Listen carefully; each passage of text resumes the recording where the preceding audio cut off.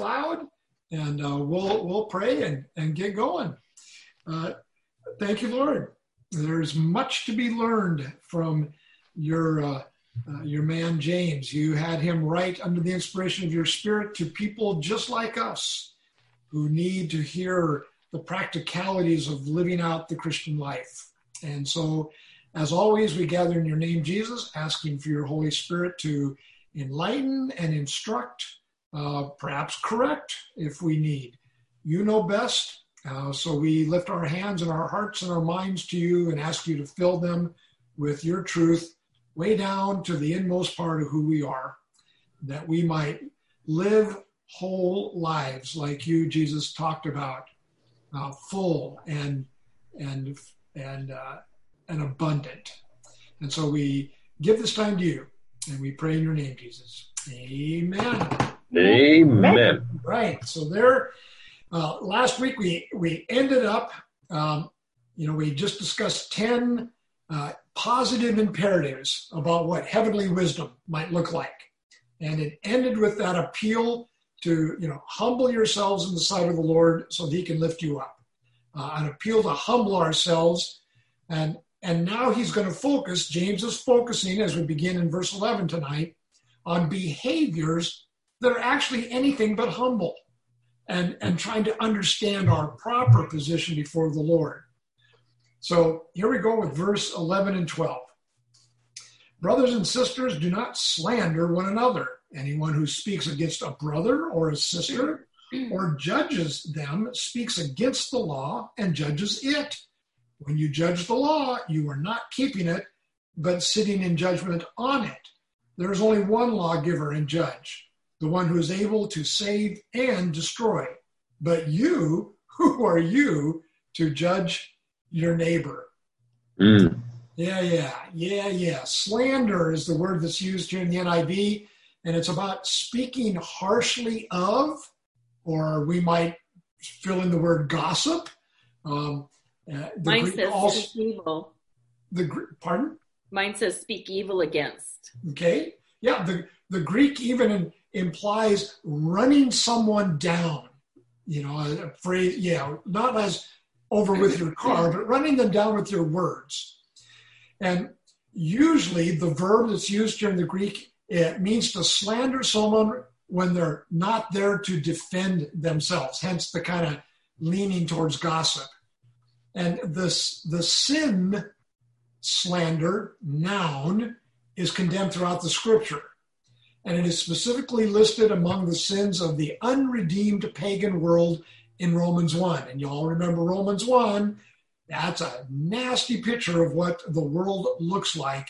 And slander is one of the sins that's rolled in there with those group of sins. We're kind of back to the tongue again. Yeah. Isn't that? We can't seem to avoid the tongue. Okay. Most accurately, we can interpret it as he who speaks harshly of his brethren. That's a broad sense, very objective, just he who speaks harshly of people in general, or judges his brother. Very specific, very, very subjective. And so the law he's referring to is not the Mosaic law, but the royal law that he talked about, the royal law of love, back in chapter 2, verse 8. And James says, obviously a person cannot love his neighbor as himself and also speak slanderously about him. And he says, anyone who breaks this kind of law is in essence setting himself above the law. I am judging this law inadequate or not applicable to me. And again, obviously, if you are breaking or judging the law, you're not keeping or doing the law. And James adds one more level. He says, and what's more, when you pass judgment on the law as if it is not applicable or adequate, you are passing judgment on God, the one who alone is lawgiver and judge. So James doesn't go into a whole lot of detail. He just says, don't judge. We get some ideas other places why we cannot judge. Paul says in 1 Corinthians 4:5, that you can't judge because you lack perfect information. That verse says, therefore, judge nothing before the appointed time. Wait until the Lord comes. He will bring light to what is hidden in the darkness and will expose the motives of the heart. And so Paul says you can't judge because you don't know the whole story. Some of it's hidden away. It won't be exposed until light. And you definitely are not very good at judging the motives of other people's hearts. John records that Jesus, and you remember the scene where, the woman caught in adultery and the lawgivers want to chuck stones at her. And in John 8:7, Jesus, when they kept questioning him, he straightened up, Jesus, and said to them, let any one of you who is without sin be the first to throw a stone at her, to judge her. And so one of the reasons you and I cannot judge is we lack the personal integrity to judge. Who are we? And finally, God alone is the lawgiver and judge. We lack the authority to judge. So slander and judgment, that's not humility. And the words that come from it do not originate in heavenly wisdom. So you're right. James he's again with the words about words. Observations about verses 11 and 12? Where is there an easily identifiable borderline between this type of judgment, which is condemned, and elsewhere in Scripture, it says, you, brothers and sisters, you will even judge angels. Yeah. Are you not able to judge these things for yourself? For you one day will judge even the angels. So there is a concept of judgment which seems to be okay, and a concept of judgment which seems to be really bad. Is there a line in there? Sure. That's easy to identify. Well, and I think, when it says we're going to judge angels, or when we, are able to, even in Galatians, where Paul talks about, if someone's caught in a sin, mm-hmm. You who are spiritual, there's an element of righteous, if you will, discernment that goes on there. Shouldn't, Paul writes to Corinthians and says, why are you people going to court? For things? That's what you were referring to. Yeah. Yeah, he related it to angels, but the practicality was, you people ought to be smart enough to make practical judgments amongst each other. Okay, I think that comes from wisdom we ask for. Right. The gathering of information from witnesses, which is different than, I am going to judge you James is talking about here, in a slanderous way. I just want to undermine, demean, and destroy you. For usually, why do we put other people down? Usually because it's that unsettled thing inside of me that says, I don't feel very, very big, so I need to put you down to at least my size and maybe smaller if I can. And that's not a judgment on behaviors or actions that need to be discerned. That's a character judgment. That's a motive judgment. And I think there's a differentiation there. Okay. Yeah. Very good. And you touched on this, but it's Jesus said, "Love your neighbor as I have loved you." It's kind of tough to love your neighbor as Jesus loved you if you are gossiping about them and slandering them and maligning them and speaking evil of them, right? Yeah. And we go back to the last chapter where James talks about, how can we curse God and destroy our fellow man? Yeah. How can that come out of the same mouth? Curse God. No. Bless God. And bless God. Man, that was a good catch. Nice job, guys. Okay. Yeah. Good. So he's got some words about words. Now he wants to talk about planning without regard to God. Okay, back up a second. I got a real problem with judgment. Oh. And I pray about this all the time. I mean, I don't go out and talk, oh, look at her, she's not doing that right. But I'll look at something and I'll think, gee, that's not right. They could be doing that so much better, or talk about school, since I taught for 32 years. There are teachers that go home at night. They're 15 minutes after the children, which is allowable. Not a book, not a paper, not in anything.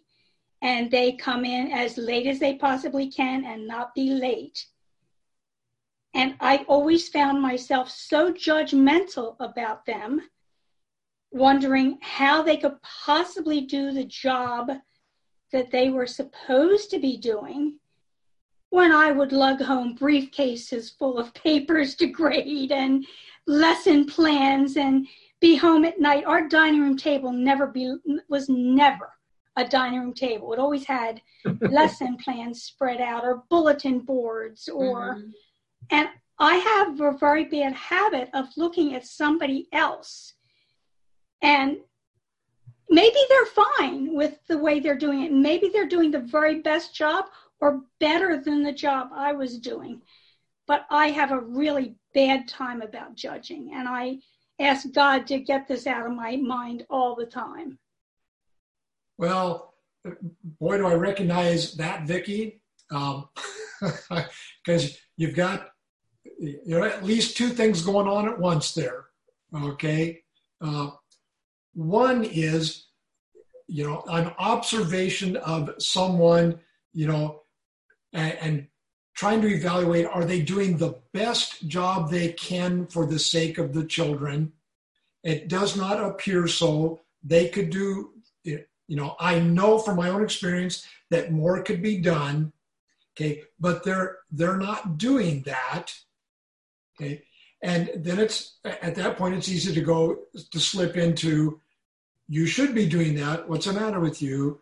And I think that's where, God would redirect us to go. You don't know their motives and you don't know their situations. And so wouldn't it be a really good idea to pray for them, that they would get new insight, or that your spirit would move in them to get a bigger view? I was just reading today, getting ready for Sunday's message, and about it was our conversation today. Yeah, and very much so about being. I'm stuck in. I've worked a long, hard day, and now I'm stuck in traffic. But I'm looking forward to getting home and having a meal and kind of kicking back and relaxing. And then I remember I don't have any food at home, which means I'm going to have to stop at Publix. And of course, everybody else is at Publix because they're all stopping because they forgot to get food earlier, and it's crowded. And there's that stupid music in the store, and people are in the aisles. And then I have to get up to the check stand, and I have to wait. And it's that whole thing about, why are you people in my way? Okay, well, one of the observations, was as I'm driving in the traffic, for instance, and I look at that big SUV that's blocking me, perhaps I ought to consider that maybe the person driving that has been in a horrible roll your car over accident in the past, and their psychiatrist told them, for your own mental health, buy the biggest, toughest vehicle you can buy. Oh, well, hadn't thought about that. The lady in the checkout stand in front of you that is blocking your goal to get through, who just seems to be, you don't know what kind of a day she's had. maybe she works at the DMV and actually helped your husband resolve an overwhelmingly big problem today, and she's exhausted. So part of it is observing and going, they probably could. Let me pray that they will maybe be able to, because I really don't know the whole story and I really don't know their motives. That's one. The other one comes from my counseling side and from my own personal journey that says, for whatever reason, be it integrity and a God calling, or be it my horrible sense of I'm not good enough, I don't measure up, so I'm driven to be a perfectionist, whatever it is, I am working my tail off, long hours, lots of extra work to do the best I can. And when I see you over there getting the same paycheck I'm getting and not hauling all that stuff home, it makes me feel bad about me. And therefore, I'm going to judge you. I want you to suffer as much as I'm suffering. That's true to a certain extent. Yeah, Sure. There's kind of a blend usually there. We're all there. With those. And I am a perfectionist. I'm terrible. I get you, sister. Just awful. Yeah. But I think that's where, this is what John was talking about. On one hand, are we able to judge the performance, evaluate the performance of others? Well, yeah, assistant principals and principals judge teachers, okay? But should I compare myself necessarily to the other teacher next to me or the other pastor next to me or the other and go, listen, I'm working here and you're just getting by and that makes me judge you because I don't want to feel bad about me. I have to take a turn on that one with God. I don't feel so much that I feel bad about me. It aggravates me. Sure. And I'm constantly doing come on, Vic, judge not lest you be judged. Constantly. Yep. But I just have a bad thing that it's just part of me that maybe it's because I am a perfectionist. Yeah. But you're not alone. Very easy. Yeah. Blessing and a curse, that whole perfectionism thing. Yeah. And Vicki, I would say that I spent a significant amount of my career in a very similar situation, looking at my coworkers and wondering why are they not going above and beyond? I was holding them to my standard for myself. I wasn't holding them to our boss's standard for us. I was holding them to my standard for myself. And I got frustrated with them. And there was a period of time where God began then to do a work on me. And I'm still in the process of it. I am not there yet, but we're much further down the road where instead of being frustrated with them or angry with them for not working as hard as I would work, God has created the situations where I could mentor them to be the best them that they could be. And he said, John, it's not fair to ask them to be the best John that they can be because they're not you. And that was a long, and it's an ongoing process, still working through that. But it has been a considerable amount of relief now that I'm not holding them to my standard. Good. Thank you for sharing, Vicki. Very appreciate your honesty. Sorry to get you off the track, Jim. Go ahead. No, you were right on the track. That was very much, I think, what this passage was about, and and you're concerned. I appreciate that you did not talk about these teachers, and slander them without them there to defend yourself. But that internal struggle is not always much better. And so I'm glad you wanted to work on that. Good. Okay, let's pick up verse 13. Now listen, you who say, today or tomorrow we will go to this or that city, spend a year there, carry on business, and make money. Why, you do not even know what will happen tomorrow. What is your life? you are a mist that appears for a little while and then vanishes.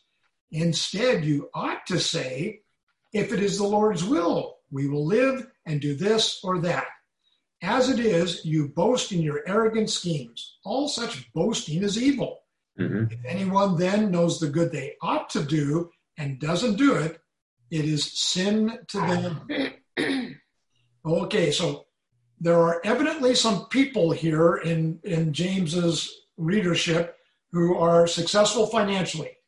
And James is going to start chapter 5, the next chapter, by strongly addressing rich people. But perhaps there were merchants in the assembly here that were wealthy or planning on being wealthy, and trade and travel was very brisk in the days of the Roman Empire.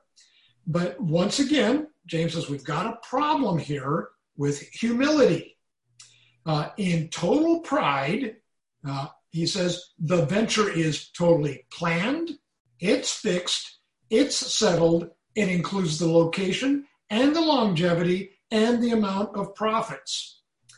And the Bible never condemns an honest initiative and planning and hard work and profit, but it does condemn a conceit that totally forgets or discounts God. Deuteronomy, the 8th chapter, and eight verses there, 10 to 18, but they're summarized in this: my power and my strength have produced this wealth. To which God says, not. But it's easy to get into that. Everything is going well. The house is good. The cars are paid off. Wow, look what I did in my own strength. And so here's some guys, some individuals who are practical atheists. They believe in God, but obviously not enough to involve him in the process of life. With a touch of irony, James adds, you silly people, you don't even know a thing about tomorrow, much more a year from now.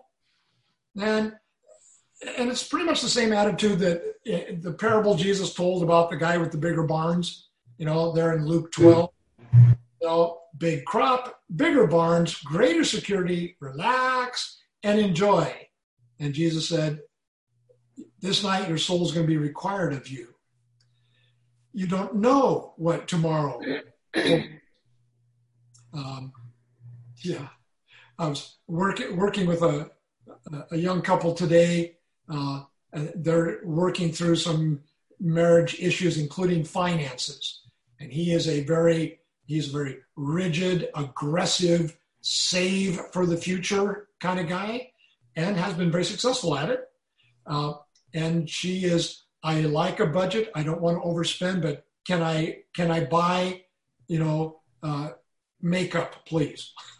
And so we had to come at it with you plan for the future, but you live in today.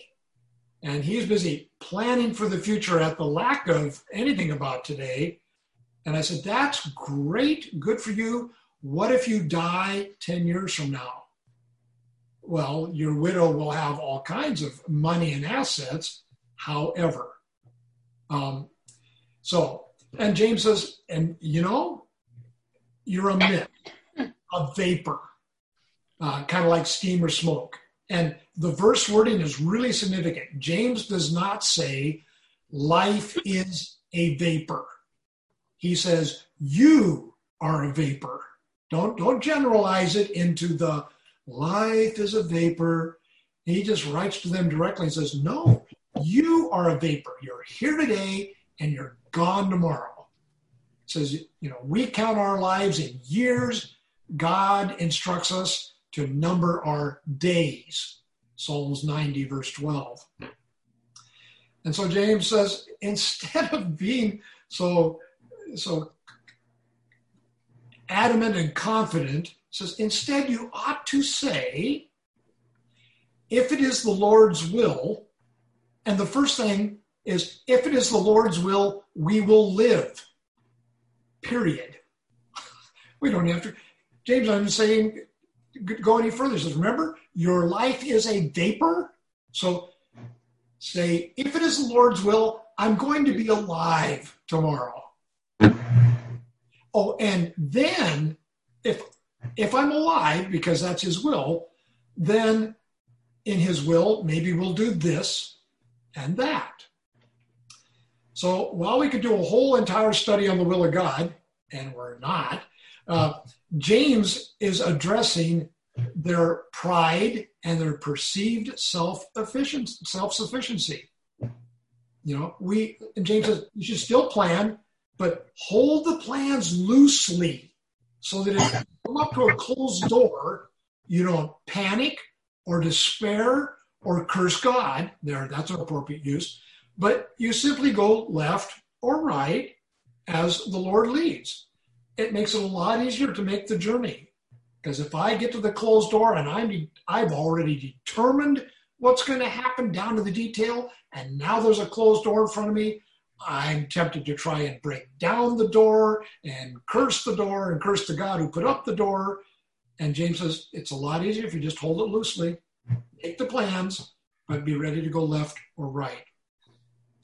And James says, you're boasting, you're making more of yourself than the facts warrant.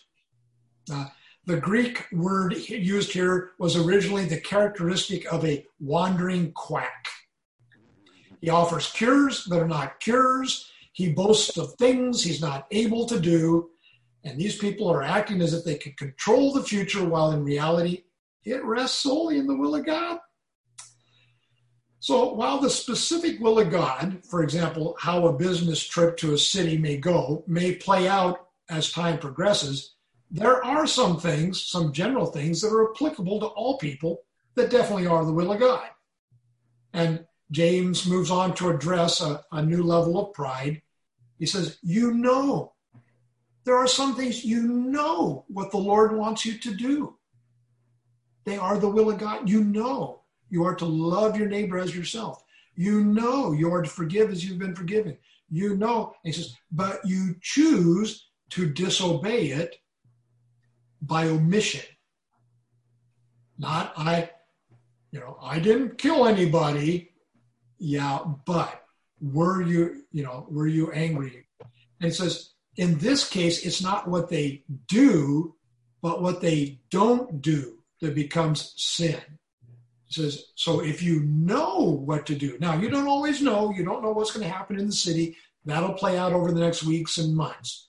But today you need to forgive somebody, and to know to do it and then choose not to is sin. And it will probably draw the discipline of the Lord, Hebrews 12.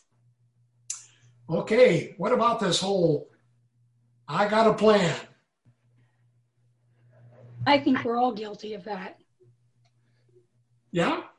Well, yeah, I have the deposit down on a trip to the ARC experience next fall. Mm-hmm. Who knows? Yep. But I still made the deposit. Yeah. Jim, I get wrapped around the axle on this a little bit when I think about the scripture that talks about the guy who's going to build a tower, and he doesn't count the cost, and he doesn't make sure that he's got enough people, and he does not properly pre-plan. And again, in that mode, it's all about him and his actions, still not being completely dependent upon God. But then if he doesn't have enough money to finish it, or have enough people to finish it, or materials to finish it, then everybody's going to call him a fool for starting something that he couldn't finish. No. And then I read this, and there's a number of examples that dance on the edges of both of these things. But I get a little bit wrapped around the axle here, knowing which way to lean, or if there's tension between them, understanding what that tension is and how to apply it in my life. Yeah, I'm thinking that it's not wrong to make a decision or to make plans. Yeah. But rather without consciously being aware that they're all up to God, that God has the final call on it, that he has the final word as to whether you're even going to have a tomorrow. Yeah. Because we don't get to be inactive. I mean, we're Right. not called to sit on our rumps and do nothing, right? Right. Absolutely not. I mean, I think the differentiation right here, even in these verses in James is, okay, he says there are some people that make extensive plans, Mm-hmm. never consult God, are convinced that in their own strength they're going to happen exactly like they did it because they made plans. And then he moves down and he says, and there's another person who makes plans. He makes plans to travel. He makes plans, almost virtually the same plans, except he prefaces it with an attitude of humility, that says, I'm going to do this because I'm a smart, God made me a smart dude, okay? But I understand right from the get-go that if this is only if the Lord wills, so two guys are making almost identical plans, but one has an attitude that's going to cause him to be angry and embittered and maybe even commit suicide if it doesn't go well at all. And the other one says, I'm moving forward, understanding that at any moment I may have to make a left turn. And that's okay because God's a really smart guy. And I'll make allowances for the possibility that it may go differently than I think because God's the bigger, smarter guy. Mm-hmm. Maybe it's how tightly we hold on to our plans. That we're going to make it happen no matter what. Yeah. Because we're bound and determined it's going to happen. Because I know God's will. Right. Yeah. Or I don't care. Or, yeah. Another part of this that has caused me some consternation, and this goes back to what we talked about a moment ago. There was a guy on our project, and he would go to lunch, and he would literally say, if it's God's will, I'll be back after lunch. Yep. And a significant period of the time, he never showed up after lunch, and it was never God's will. It was never God's will. I'm taking the afternoon off. And then I read this scripture. That was before I had read this scripture. This is like, well, this is where he got it from, but I think he's taking advantage of God. Yeah. God told him to take off. Yeah.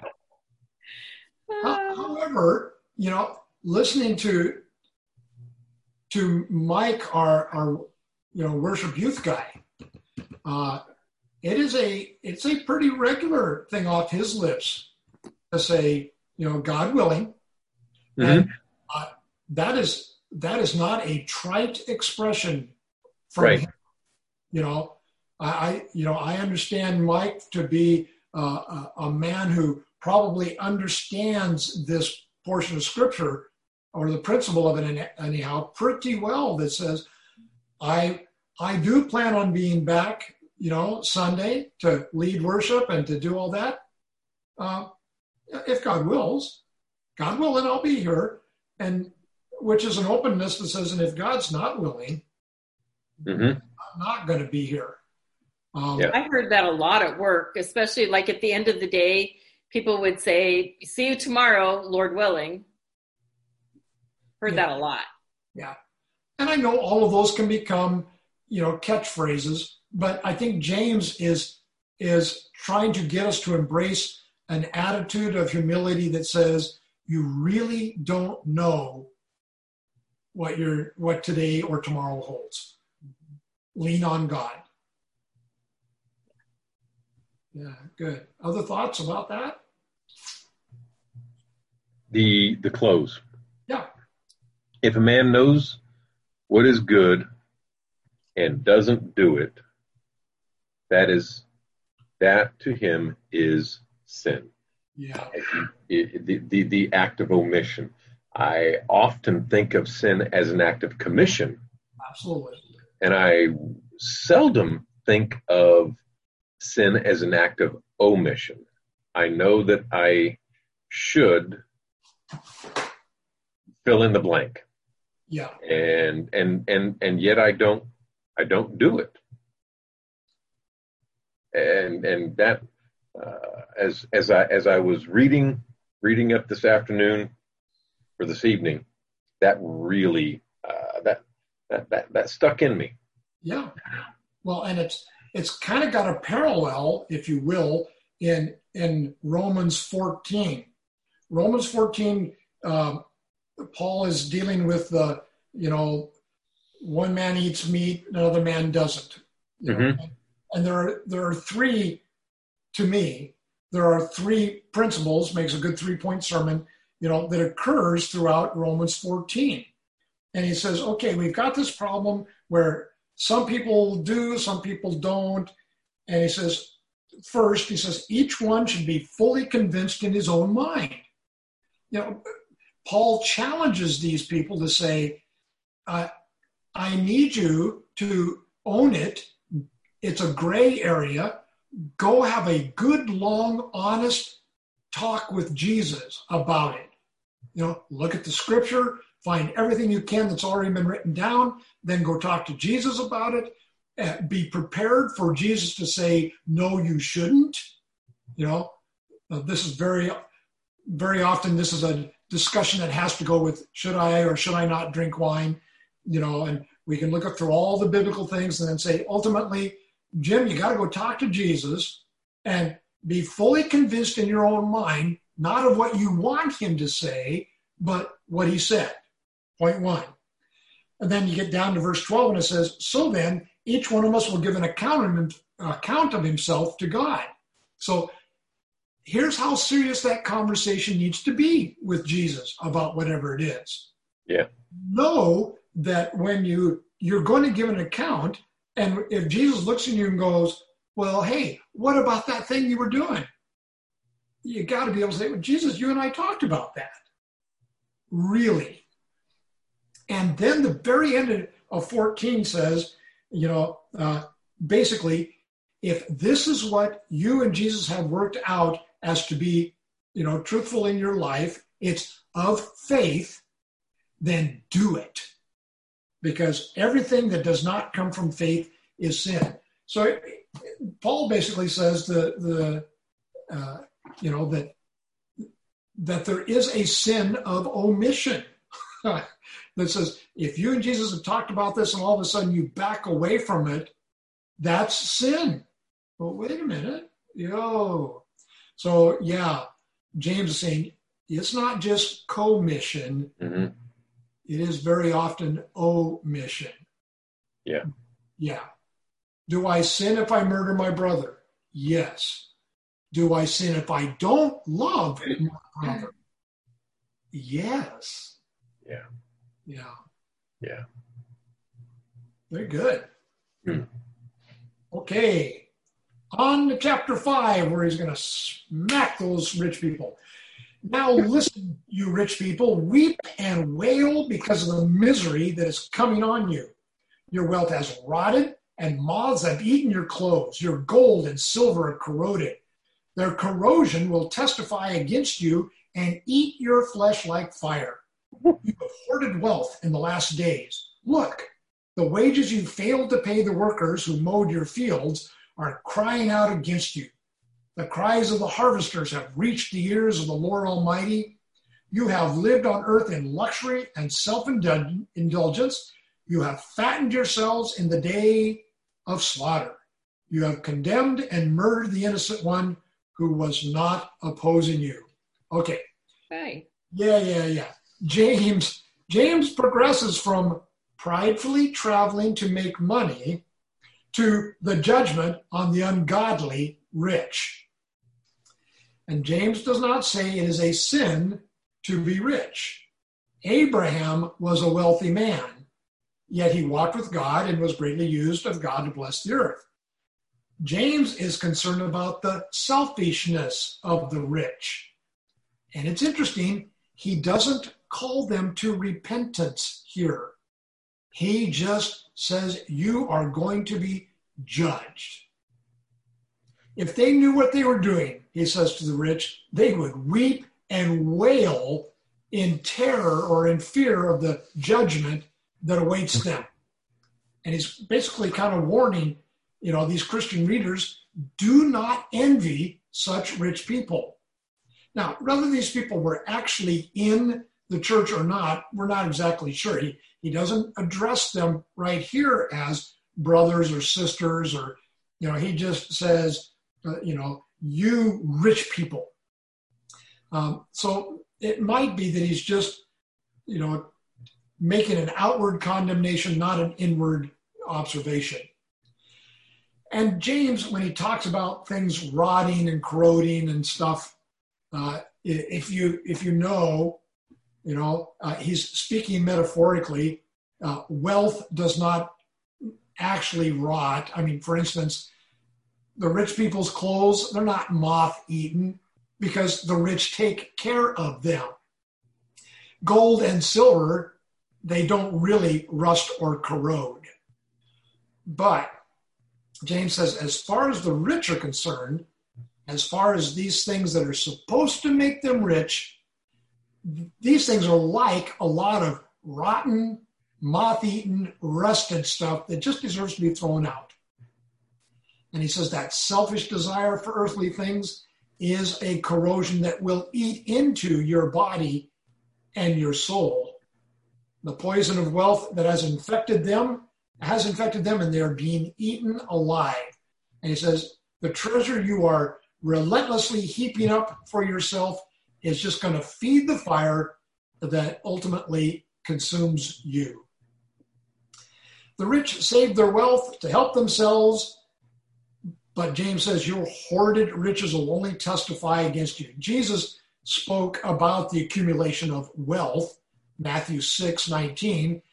Do not store up for yourself treasures on earth where moth and vermin do destroy, break in and steal, but store up for yourselves treasures in heaven where moth and vermin do not destroy, where thieves do not break in and steal. For where your treasure is, there your heart will be also. And while Jesus talks about moths and vermin and stuff, he doesn't talk about our gold and silver rusting and corroding, but he is saying when you hoard it up, it's of no use for eternity. And, when James talks about, you have hoarded it up in the last days, James really, much like Paul, that we're just mere months, years after the resurrection of Jesus Christ, when he ascended into heaven. When he talks last days, he's thinking it's tomorrow. Jesus is coming back tomorrow or maybe next week. There was that great anticipation, so which is probably beneficial because we tend to think of stuff way out yonder. But James was saying, what you're doing right now, you haven't got time to do. He says, with the pending return of Jesus, because it could be any moment now, you ought to be using your wealth for good, not holding it up. And Jesus said in Luke 12:15, says, watch out, be on guard against all kinds of greed. Life does not consist in abundance of possessions. And again, the Bible, how are we doing here? Yep. Okay. The Bible does not discourage the acquiring of wealth. In the law of Moses, specific rules are laid down for getting and securing wealth. Good gravy. The Jews in Canaan owned their own property. They worked it. They benefited from it. But the Bible does condemn acquiring wealth by illegal means or for illegal purposes. So now James moves into a cry against social injustice. He says, not only have you got too much and you're hoarding it. He says, but the way you got it at the expense of helpless laborers. Wages have been delayed, held back, not paid in full. You may remember, Jesus' parable of the laborers in Matthew 20 probably gives us an idea of how that work situation played out. Laborers were hired and paid by the day. They had contracts with their employers. They were supposed to get paid at the end of the day.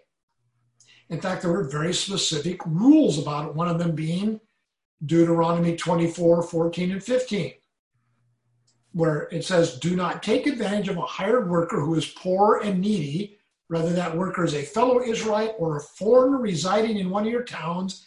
Pay them their wages each day before sunset, because they are poor and are counting on it. Otherwise, they may cry to the Lord against you, and you will be guilty of sin. So the salaries, James says, the very salaries themselves that you've stolen are crying out to God, like Abel's blood cried out from the ground against Cain, Genesis 4:10. And James says, and the workers themselves, not just their wages, but the workers themselves are crying out. And God hears the cry of the oppressed and will judge righteously. So he says, you've lived in luxury and self-indulgence, which is soft luxury. Comes from the root word that means to break down. It's soft living, which in the end saps and destroys a man's moral fiber. And self-indulgence is like wanton. It's to live in lewdness and to satisfy my own lusts. And James says, yeah, you're just fattening yourself up. Your high living is connected with the day of judgment that is coming in due time. And again, if Jesus comes next week, judgment's not far behind. And then finally, James says, and it's good to be rich because you can control the courts. Back in James 6, James said, is it not the rich who are exploiting you? Are they not the ones dragging you into court? And the courts in James's day were apparently easy to control if you had enough money. The poor workers could not afford expensive lawsuits, so they were just beaten down every time. And the workers had a just cause, but they just couldn't afford justice. Instead, they were abused and ruined and perhaps literally killed. So Paul tells us how the rich are supposed to live. Again, it doesn't say you shouldn't be rich. It's the ungodly and selfish rich. 1 Timothy 6, 17 and 19, Paul says, command those who are rich in the present world not to be arrogant. That's what we're finding here. No humility. Nor to put their hope in their wealth, which is so uncertain, but to put their hope in God, who richly provides us with everything for our enjoyment. Command them to do good, to be rich in good deeds, to be generous, willing to share. In this way, they will lay up treasures for themselves as a firm foundation for the coming age, so that they may take hold of that life that is truly life. And James just kind of summarizes this whole, money and possessions thing. Jesus said you can't serve two masters, Matthew 6. You'll either hate one and love the other, you'll be devoted to one or despise the other. You just can't serve God and money. And Paul says in 1 Timothy 6:10, for the love of money is the root of all kinds of evil. Some people, eager for money, have wandered from the faith and have pierced themselves with many griefs. So James is just saying, hey, those rich people, it's okay to be rich. There's guidelines for how to acquire wealth, how to utilize wealth. Talk to my brother Paul. He wrote all kinds of stuff about it. But if you are selfish in that, stand by for heavy rolls. Okay, thoughts about rich people. I saw a neat quote today when I was looking at this, and it said, the end of specially fattened calves is that they will be slaughtered for a feast. And those who have sought this luxurious life and selfishness are like men who have fattened themselves for the day of judgment. Yeah. And I thought that was very appropriate. Yeah.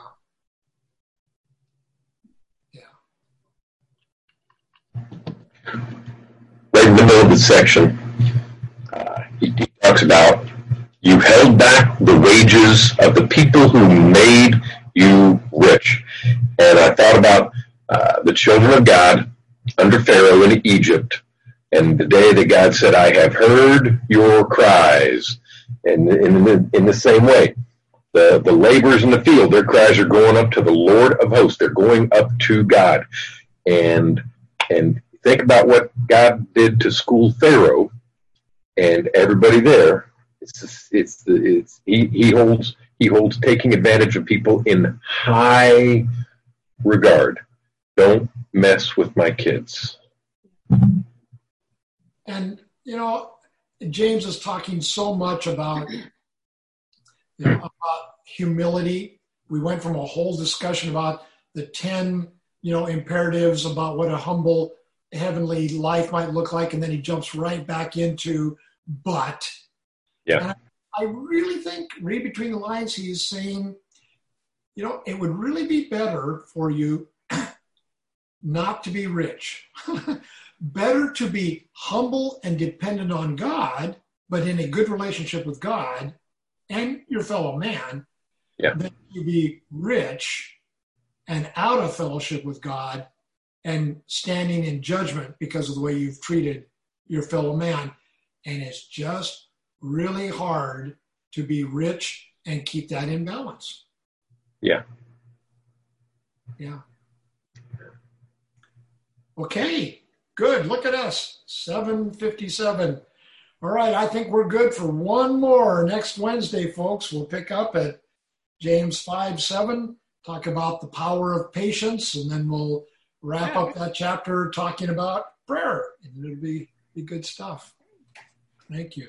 Any other thoughts or comments before we roll out tonight? Thank you for taking the time to join us. I appreciate that. Well, thank you for all of the time to prepare. Yeah. It's not without significant investment, and it is greatly appreciated. Oh, no. Good stuff. I like that.